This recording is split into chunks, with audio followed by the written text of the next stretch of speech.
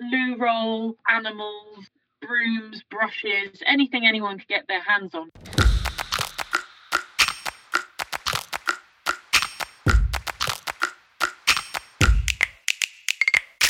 Uncovering some of the most amazing stories from some of the most talented innovators and creatives in marketing, tech and digital. This is the Wonderful People Podcast.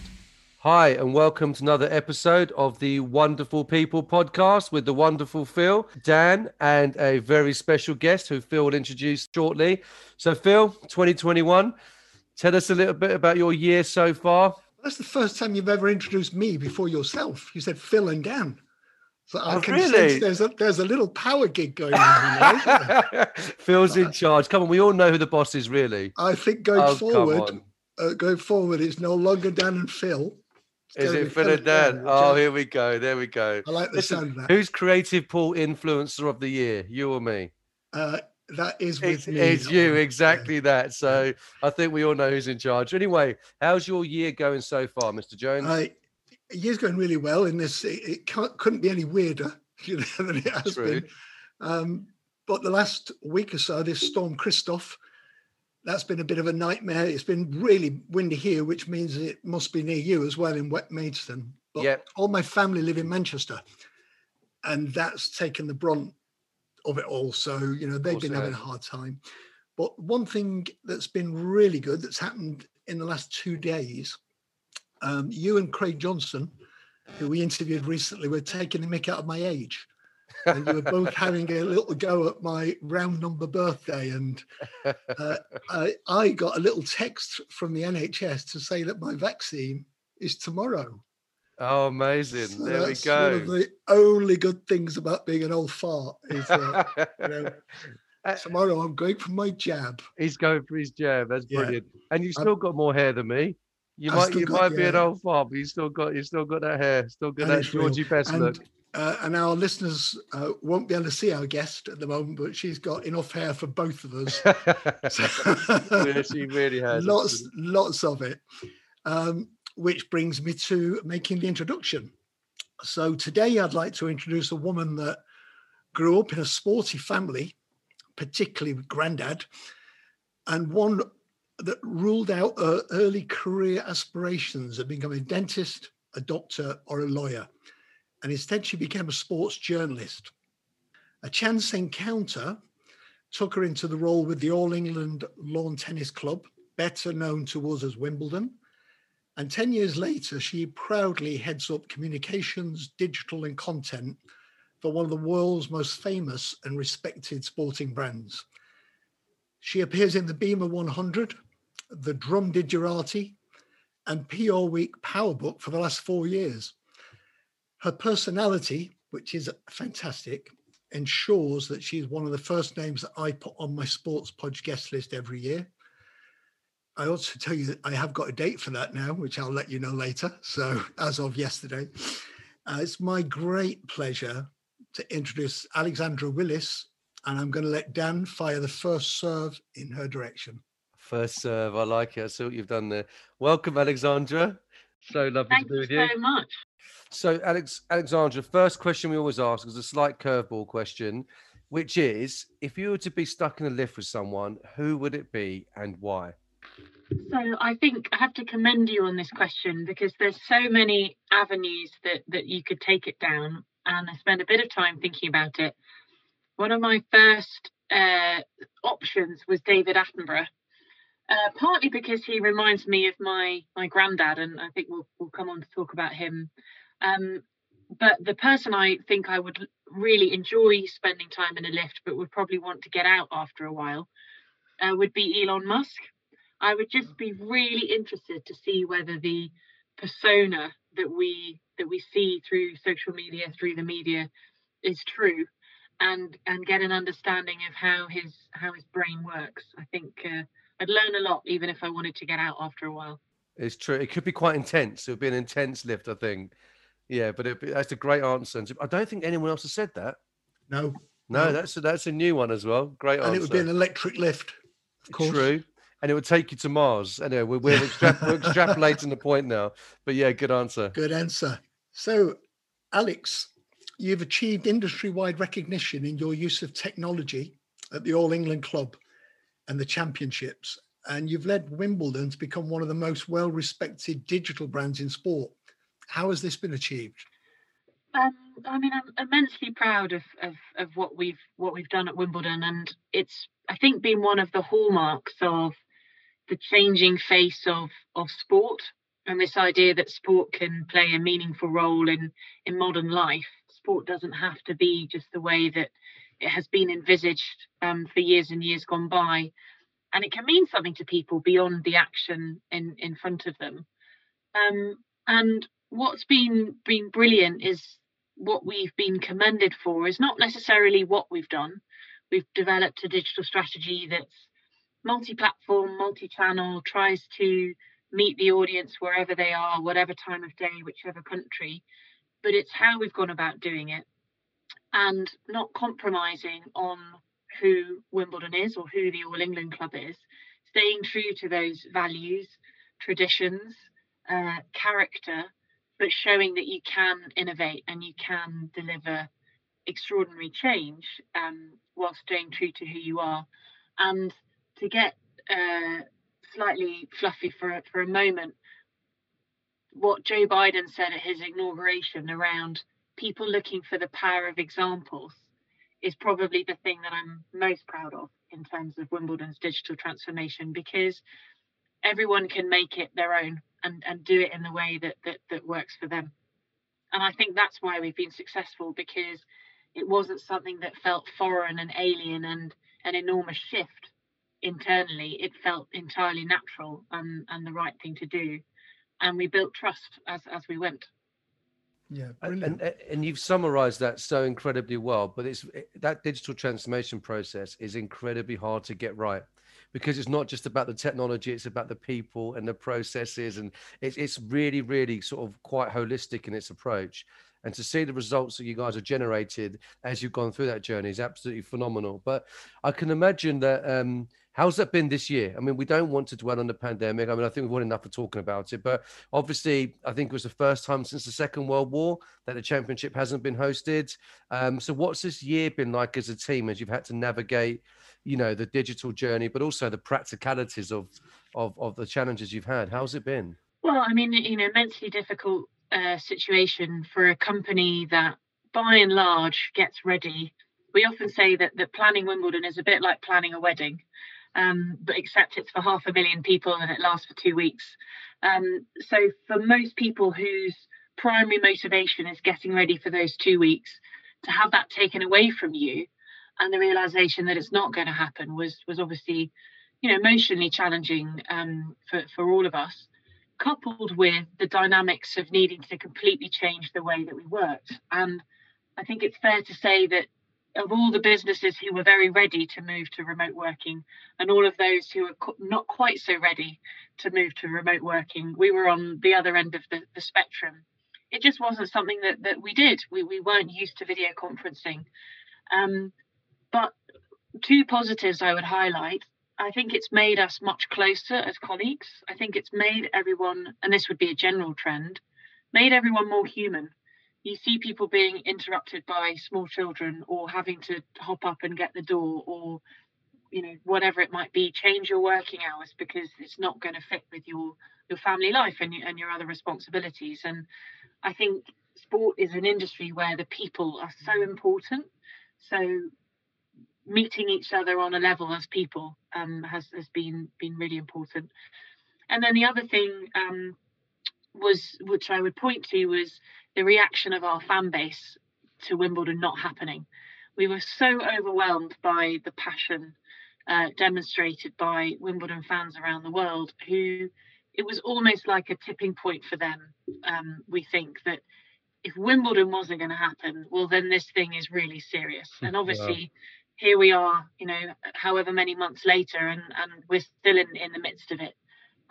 But finding an opportunity to give them something back. And we were really proud to muster our energies and try and challenge our creativity to give fans a way of experiencing Wimbledon in 2020 without live tennis. And that's where digital comes into its own. All these platforms and tools that we're lucky to have everyone could put their own personal stamp on Wimbledon, and that was our Wimbledon Recreated campaign. Fantastic, amazing.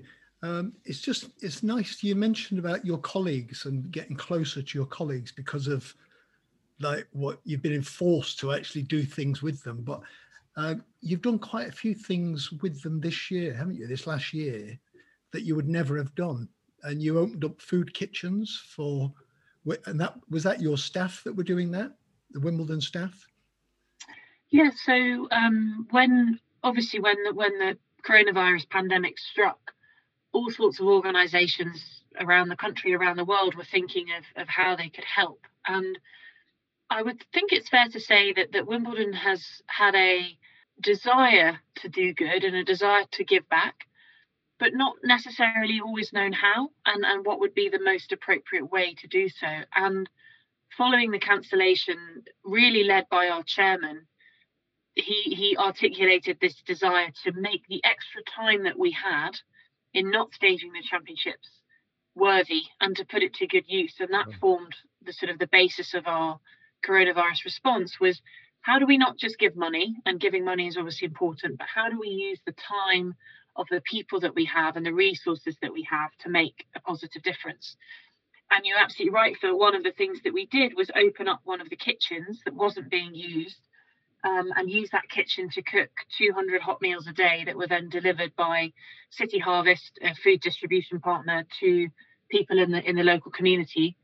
But we also gave away all of the 2020 merchandise, tennis balls, towels, clothing, and it was our colleagues who were there packing it up, writing messages of support, and even the Wimbledon strawberries. Some of our colleagues came into the grounds, including our chief executive, and sat there hulling the strawberries, putting them into punnets that went to local hospitals. And I think that's this concept of how do you act as a brand that not only delivers something that's excellent that people aspire to, but you also act like a business that looks after its people and looks after its community. And I think 2020 has been a pivotal year for us in that respect. And didn't you also let the staff or key staff all play tennis at Wimbledon this year? Yes, we had the unbelievable opportunity. Our members had an opportunity to play on centre court, and they raised money for charity, which is not something they've done before. We invited key workers in partnership with the Mayor of London to come and play on the grass courts. And sort of the third piece of the triangle was the staff. We walk past these courts every day. I've often said they look like the most unbelievable picnic landscape. And to actually have the opportunity to play on them was, once in a lifetime experience. It was like dancing on a springy carpet. Brilliant. Albeit, in my case, very badly. Right. Probably better than me. Yeah. Can you tell us a little bit about the way you've worked with your partners and used digital storytelling to create the Wimbledon magic while all the real life stuff's not been available to us? So we're very lucky, as many sports properties are, to work with fantastic brands. And we see the relationships we have with our brands as helping extend the Wimbledon story and take it to places that we can't necessarily reach. And we've got a broad range of partners from American Express to Oppo, a mobile phone company in China, to the more traditional Slazenger and Ralph Lauren and Rolex. I think the thing that is changing in the sports industry landscape is, as you say, this idea of storytelling for mutual benefit, that it's not just about creating a piece of clickbait content that's going to do really well and putting a logo either side of it or a bumper, but genuinely working out where the two brands meet in telling a story. And one of the particular things we did this year, working with IBM, was create what we called the greatest championships. So if we couldn't stage a real championships, how could we bring together all of the archive that we have, but put a narrative around it, rather than telling an 18-year-old to watch this match from the 1980s with two people that he or she's never heard of, actually saying, you should pay attention to this match because it is one of the greatest second round or third round matches of all time. And this experience was something that built day by day. We added new matches day by day, trying to recreate an appointment to view. And IBM did all of this, turned it around within 8 weeks, when they're used to having a year to plan and deliver for Wimbledon, all at their own cost and expense, because it was the right thing to do for our partnership and for Wimbledon audiences. Were you dealing with Matt Candy at IBM? So Matt's not directly involved in the Wimbledon partnership, but we know him very well. He attends every year with a raucous group of people, who he shows off Wimbledon proudly to. He's a great supporter and a good friend. Yeah, he's a great guy. I like him a lot. Are you enjoying our podcast? Remember to subscribe, share, and leave us a review. Just picking up on the Recreated campaign you mentioned, which was obviously, something for the fans and by the fans. How did that work out? What were some of your favourite moments? And I bet you've now seen it from the fans. I bet you've seen some incredible moments in real life. So what's some of your faves? What are some of the things that have stood out to you in those campaigns? So it was such a fun, experience to go through, albeit with the backdrop of challenging times for everyone. And it really started with this idea that Wimbledon means many things to different people. Some people come for the tennis, some people come for a lovely day out, some people come for the strawberries and cream, some people come to try and see David Beckham in the Royal Box, some people come because they're lifelong Roger Federer or Serena Williams fans. And we wanted to find a way of celebrating that. It would have been very easy to say, right, everyone, let's all play tennis and create a giant virtual tennis rally. But Wimbledon is privileged to go beyond tennis because of these other passion points that it has. So the message was really simple. It was, whatever way Wimbledon means something to you, recreate it and send it to us. And we were lucky to have Andrew Cotter, the broadcaster, voice the launch film, who was one of the stars of lockdown, he and his dog. So hopefully immediately that made it accessible to people. And we did see a lot of tennis courts made up of loo roll, animals, brooms, brushes, anything anyone could get their hands on, people. But we also saw all sorts of different things. We should write to the British Bake Off because the number of culinary creations was extraordinary. And they could definitely do a Wimbledon theme in the future. But some of my favourites were how people just interjected Wimbledon into daily situations. And there was one particular breakfast table where they put up a net in the middle of the table and they had a small child dressed up as an umpire, almost refereeing breakfast, which was just a way of showing that it can be part of daily life. The geographic spread was amazing. We saw somebody playing tennis over a Highland cow, which was quite amazing. Interesting. And spread of ages, spread of territories. It really brought home to us how far and wide Wimbledon can reach. Brilliant. That's fantastic. And do you have any favourite real life moments?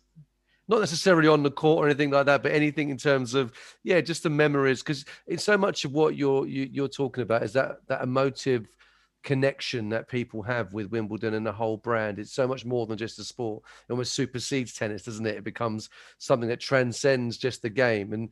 But how about in real life? Have you got anything that you kind of think, oh, that was a moment? From my experience at Wimbledon? Yeah. I was very lucky. I mean, one of the jokes about working at Wimbledon is everyone always says, oh, you must watch so much tennis. And the answer is that normally you're squirreled away in a box somewhere, looking at a screen just as if you were at home. And in 2013, Andy Murray's in the Wimbledon final again. And he's in the third set against Novak Djokovic. And I thought, well, I really want to try and watch some of it, but there's plenty of time. I'm sure it will go to 5 sets. And all of a sudden, he's in the last game of the third set. And everyone was sort of saying, this could be it. So I ran to a commentary box with a view of centre court, which was amazing. You're right up at the back and you see these sort of stick figures running around, but it's soundproofed, so you can't hear anything. And so watching the play go back and forth, And all of a sudden he wins. He drops his racket and does his amazing fist pumping celebration. The crowd go up, and then it's almost like, you know, when you see a wave coming and you see the ripple of the water and then you eventually hear the crash. It was like that. You suddenly got the sound in the commentary box, the reaction of the crowd. It was just amazing. Wow. My other memory, which is probably less impactful, but meant something to me, was getting to meet Hacker the dog. Right. The BBC puppet who always turns up at Wimbledon and makes an appearance. And I think again shows that there are these icons in our culture, in our society, and they all have a place. And it was, great fun to meet Hacker the dog. Got a photo somewhere. Amazing, great memories.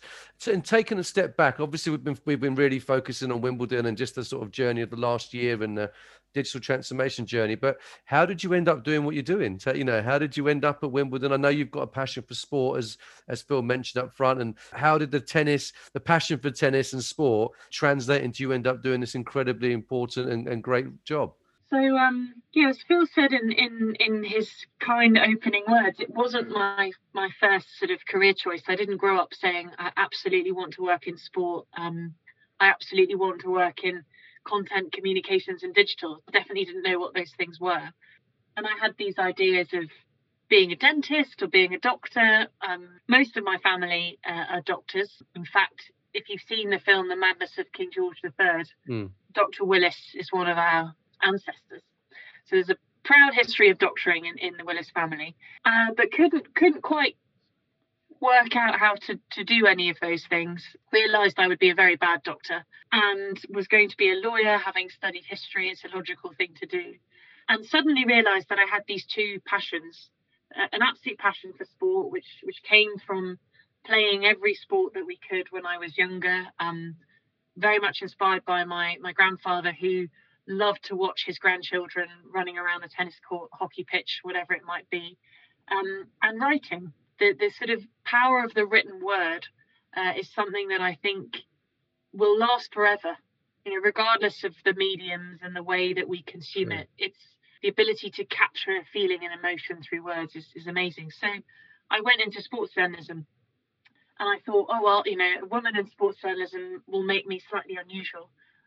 It'll be easy to get a job. And of course, nothing is ever quite straightforward, and there is no right way to do it. But I was lucky to send a letter off to various different sports magazines, and the tennis magazine that I wrote back to me saying, actually, we could do with somebody to come in and write kit reviews and look at ranking reports. I got that job, and the rest is sort of history. Brilliant. Now, you were talking about Andy Murray. Judy Murray was one of the first people to congratulate you for something in your private life that happened in 2020. And I think in the same month that Wimbledon normally happens, if I'm right. But tell us a little bit about your own special news. Yeah, so I became a mum for the first time. And you're absolutely right. Our little Maggie, or Margot, arrived in June. Which was going to be a bit of a challenging situation given the staging of the championships. But we had it worked out, and I discussed it with my colleagues. And I have to admit that when the championships was cancelled, lots of people contacted me saying, well, that's worked out rather well for you. Because, of course, I've had the great privilege of seeing her grow up every day. And as the co-parent, my wife did the hard work in having Maggie. It really hit me that what so many people go through and having to go back to work after just a couple of weeks. It's extraordinary, because a 2-week-old baby is a tiny, tiny baby. And so being able to be here and see her every day and support and help has been brilliant. And actually the picture that Judy commented on, the LTA sent us a tennis racket toy. So of course I put this into Maggie's hands when she was 5 days old. And Judy agreed with me that it's never too early to start with your kids. Actually, while you mentioned the LTA, a lot of people that are not tennis fans What is the difference between the LTA and the AELTC? Because that is not, for you, it's straightforward. Dan, I'm not sure whether you know, but Of course I do. Of course I do. I'm just going to let Alex explain it properly.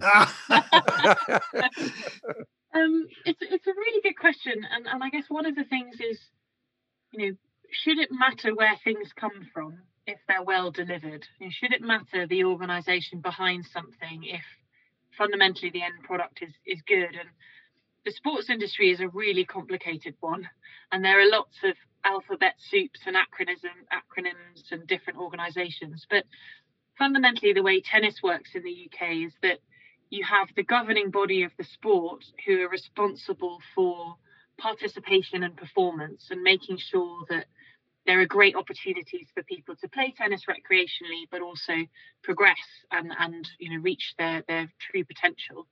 And that's what the Lawn Tennis Association does, the LTA.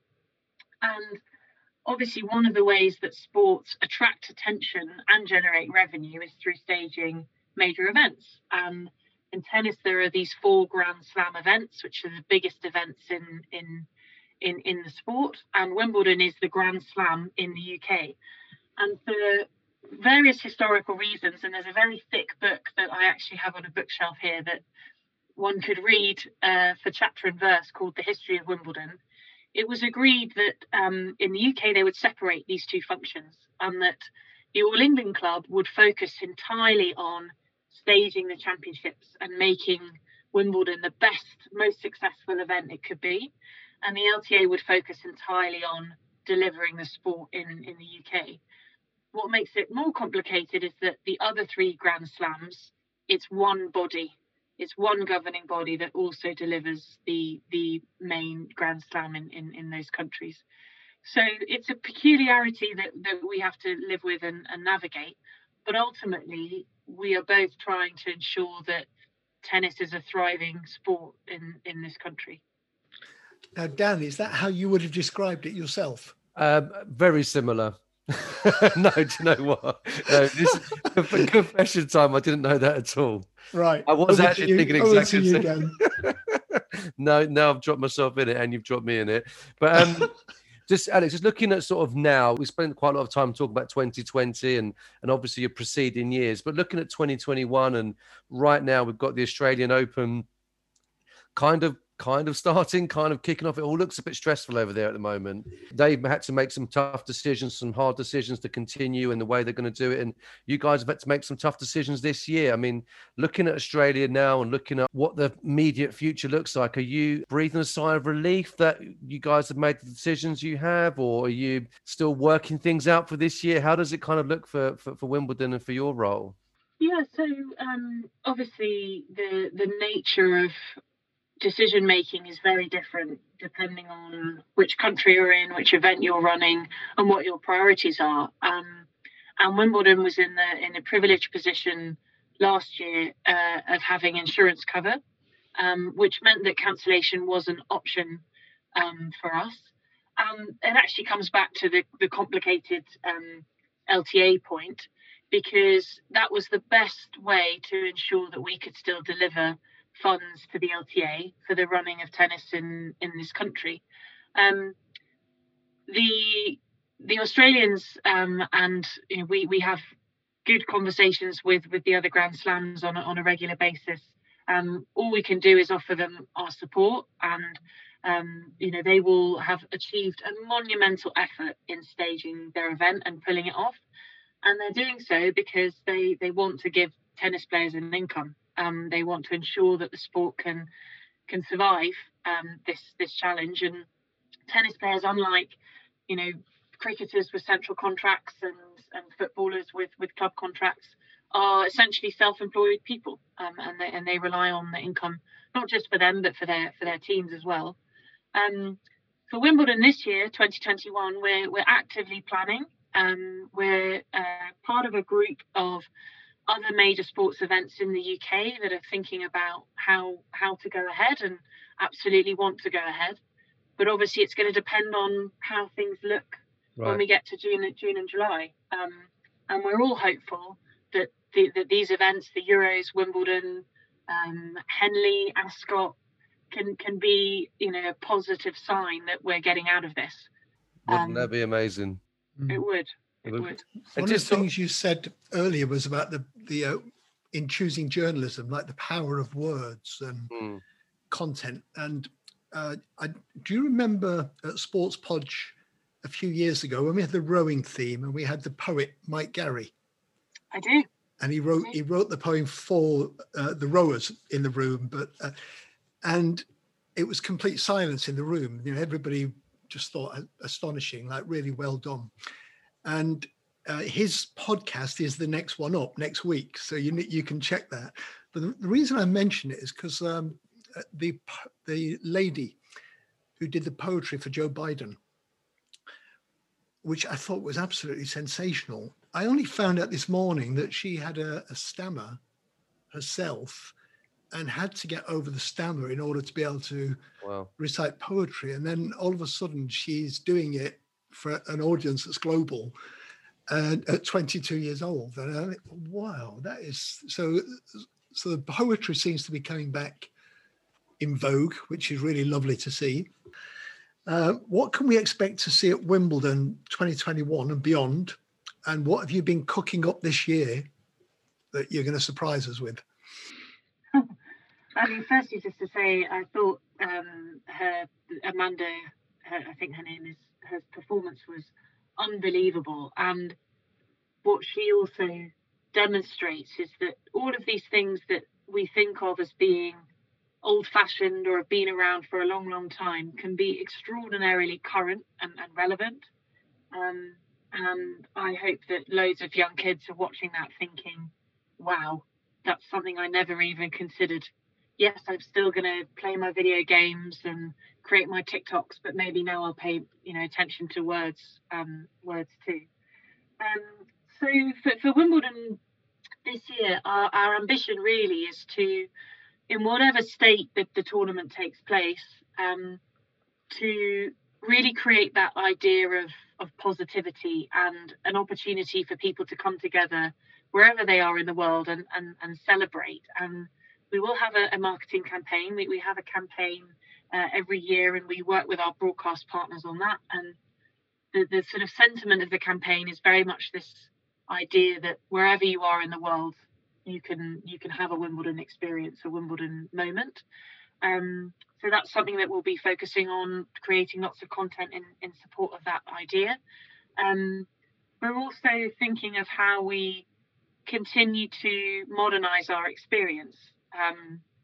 And something that sports properties have recognised is that someone who comes to Wimbledon isn't remembering what the experience was like last year in terms of what you could do, how you could purchase, what you could see, what the app looked like. They're thinking about the app that they used the day before, or the week before, or how good Amazon's click and collect was, or whatever it might be. And that's the benchmark that we need to set ourselves against. So making sure that everything is as easy as possible for people who come to Wimbledon, that they feel safe, that they feel that they can trust us in the way that we're delivering the event. And then the third area is loads of things that we probably haven't thought of yet, but we'll be trying to respond to whatever situation we find ourselves in. I'm sure a lot of that will be around virtual experiences and digital experiences. Brilliant. And digital ticketing, possibly? Definitely on the radar, on the agenda. Okay. Just in terms of your career, Alexandra, obviously you've achieved an incredible amount so far, and we've kind of weaved between the digital element and then Wimbledon as a tournament and the experience of the whole thing. But what would be some of would you say be your career highlights so far? You've got a long career ahead of you, but around that digital transformation journey, around everything that's been created in the Wimbledon experience, what would be one or two of those real sort of career highlights? Great question. I think probably two in particular I'd point to have both been based on reaction to what we've done rather than necessarily what we've done. And a few years ago, we took the decision to be the first sports brand in Europe to do a deal with Snapchat. And we discussed this with our board. As mentioned earlier, they had trust in what we were doing, and they were happy to endorse it. But the thing I was really worried about was how many people who follow Wimbledon or engage with Wimbledon would actually be on the Snapchat platform. Right. And the feedback that we got was, I'm not bothered about tennis, and I wouldn't choose to follow Wimbledon, but this content is great. Wimbledon is like a music festival. Look at this amazing different spread of things that people are doing. Essentially that idea of we surprise them, and we change their expectation, and we change their perception. And that was true of a website relaunch that we did similarly, where we had this piece of moving video when moving video was all the range in websites, where this guy was mowing the lawn, and he goes up the screen, disappears, and turns around and come back again. And somebody tweeted, I'm really not bothered about tennis, but I just spent 20 minutes watching a guy mow a lawn on a website. Like that kind of thing, it really makes it worthwhile. And I would say the same thing about the response to our cancellation communications and the Wimbledon Recreated campaign and the coronavirus response. The feedback from a YouGov survey that we conducted was that Wimbledon's reputation reached the same heights as it did in 2019, when Roger Federer and Novak Djokovic played arguably one of the best finals we've ever had. Right. And the growth was amongst the 18 to 35 audience. So those are the kinds of things that help you think you're doing the right thing. That's phenomenal. And as a marketer and a digital person, so much I want to comment on about that in terms of being able to translate a brand from one generation to another to create the relevance. And that's absolutely phenomenal. But taking a step back from some of those stories, it could be Wimbledon related, but just in your life in general, what was the last thing that you saw which you thought, do you know what, that's really wonderful? So I've been thinking about this one too. And wonderful, I think it's wonderful because it's the right thing to do, rather than necessarily wonderful in terms of raising a smile. And Phil will be familiar with this, I think, from judging the various awards that he's done. But the football club AS Roma, within the last year, put out a marketing campaign for missing children in the city. And again, you think about the power of sport to reach people and resonate with people, but also do something to help. I just thought that was extraordinary, and a great reminder that it's not just about excellence on the stage, it's about the community and the role that you play in the community. Brilliant. Great answer. Amazing. Before Dan finishes off, two personal questions. One, I saw that your mom was best friends with Benazir Bhutto. How did that happen? And and you called her, she was anti-Benazir to you. So that came as a surprise, left wing. Yeah. And the second one, by the way, if you could finish up, is you've been hiding for 4 years. You've kept it quiet about a second passport that you have. So you've now got the freedom to let us know. So both those questions are personal, and then we'll let Dan finish off.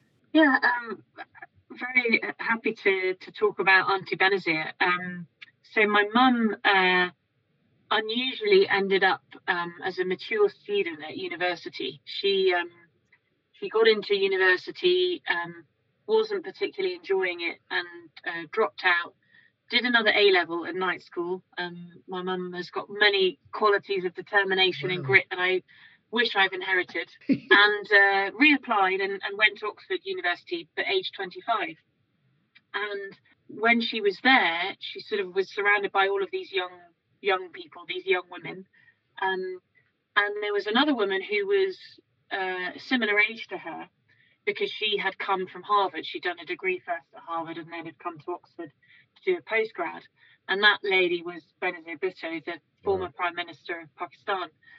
And they struck up this extraordinary friendship, very much a story of sort of East and West, different cultures. They were both presidents of the Oxford Union, the debating society, the first two female presidents. Wow. And it was a friendship that continued. We used to go to each other's kids' parties. There's all sorts of terribly embarrassing photographs, me going through my awkward teenage years. with Benazir and her kids. And Benazir was very sadly assassinated 12 years ago, I think. And my mum's finally written a book about their friendship. That's one of the reasons I've recently mentioned. What's the title of the book? It's called The Fragrance of Tears. Wow. Okay, we've got to get that. Yeah. And the passport. And the passport. So another sort of story from my parents, that they had the opportunity to live in the US when they were newly married. My dad was working for a bank, and my mum was a journalist working for BBC World Service. And so I was born in the US, born in New York. And so, when you're born in the US, you become a US citizen. So very proud dual citizen. As you said, it's been something that has been a bit challenging for the last few years for anyone who has American citizenship, not necessarily recognising the country that they're living in or associated with. But there's so much hope and optimism, I think, now, and love spending time in the US. Can't wait to be able to travel there again. Yeah, Fantastic. Well done. That was, I feel like we could have taken the podcast in a whole new direction there. I know, that could be a separate podcast. It could be with some of those stories. That was brilliant. But just coming to land, Alexandra, just a kind of final question we always ask our guests is that as a digital agency, we're all about sort of taking complex problems and making them wonderfully simple. Taking a step back from that, what's one of life's complexities you'd like to see made simpler? I think something that enabled us to spend time where we really benefit from spending time, rather than having to invest so much emotion and energy in things that just shouldn't take as long as they do. And the list of these is endless. Buying a house, for example, right? Renting a car, changing details with things that you need to do. I feel like, and you mentioned earlier the challenges of digital transformation. I feel like we're in this sort of, not limbo, but ongoing transition of making some of these processes more straightforward and easy to do. And don't get me wrong, we've come a long, long, long way. It's amazing talking about America, spending time there, and how dependent they still are on cash. Whereas in the UK, we're obviously so far advanced in that, and that's the virtue of being a smaller country. But I think being able to remind us of the really important things and making sure we spend time on those and not wasting time on things that, quite frankly, can wait till tomorrow. Great answer. Fantastic. Can I applaud? Yeah. Thank you for having me. Alexandra Willis, thank you very much for the interview. Thank you for tuning in to the Wonderful People podcast. This podcast was brought to you by Wonderful Creative Agency. Find out more at bewonderful.co.uk.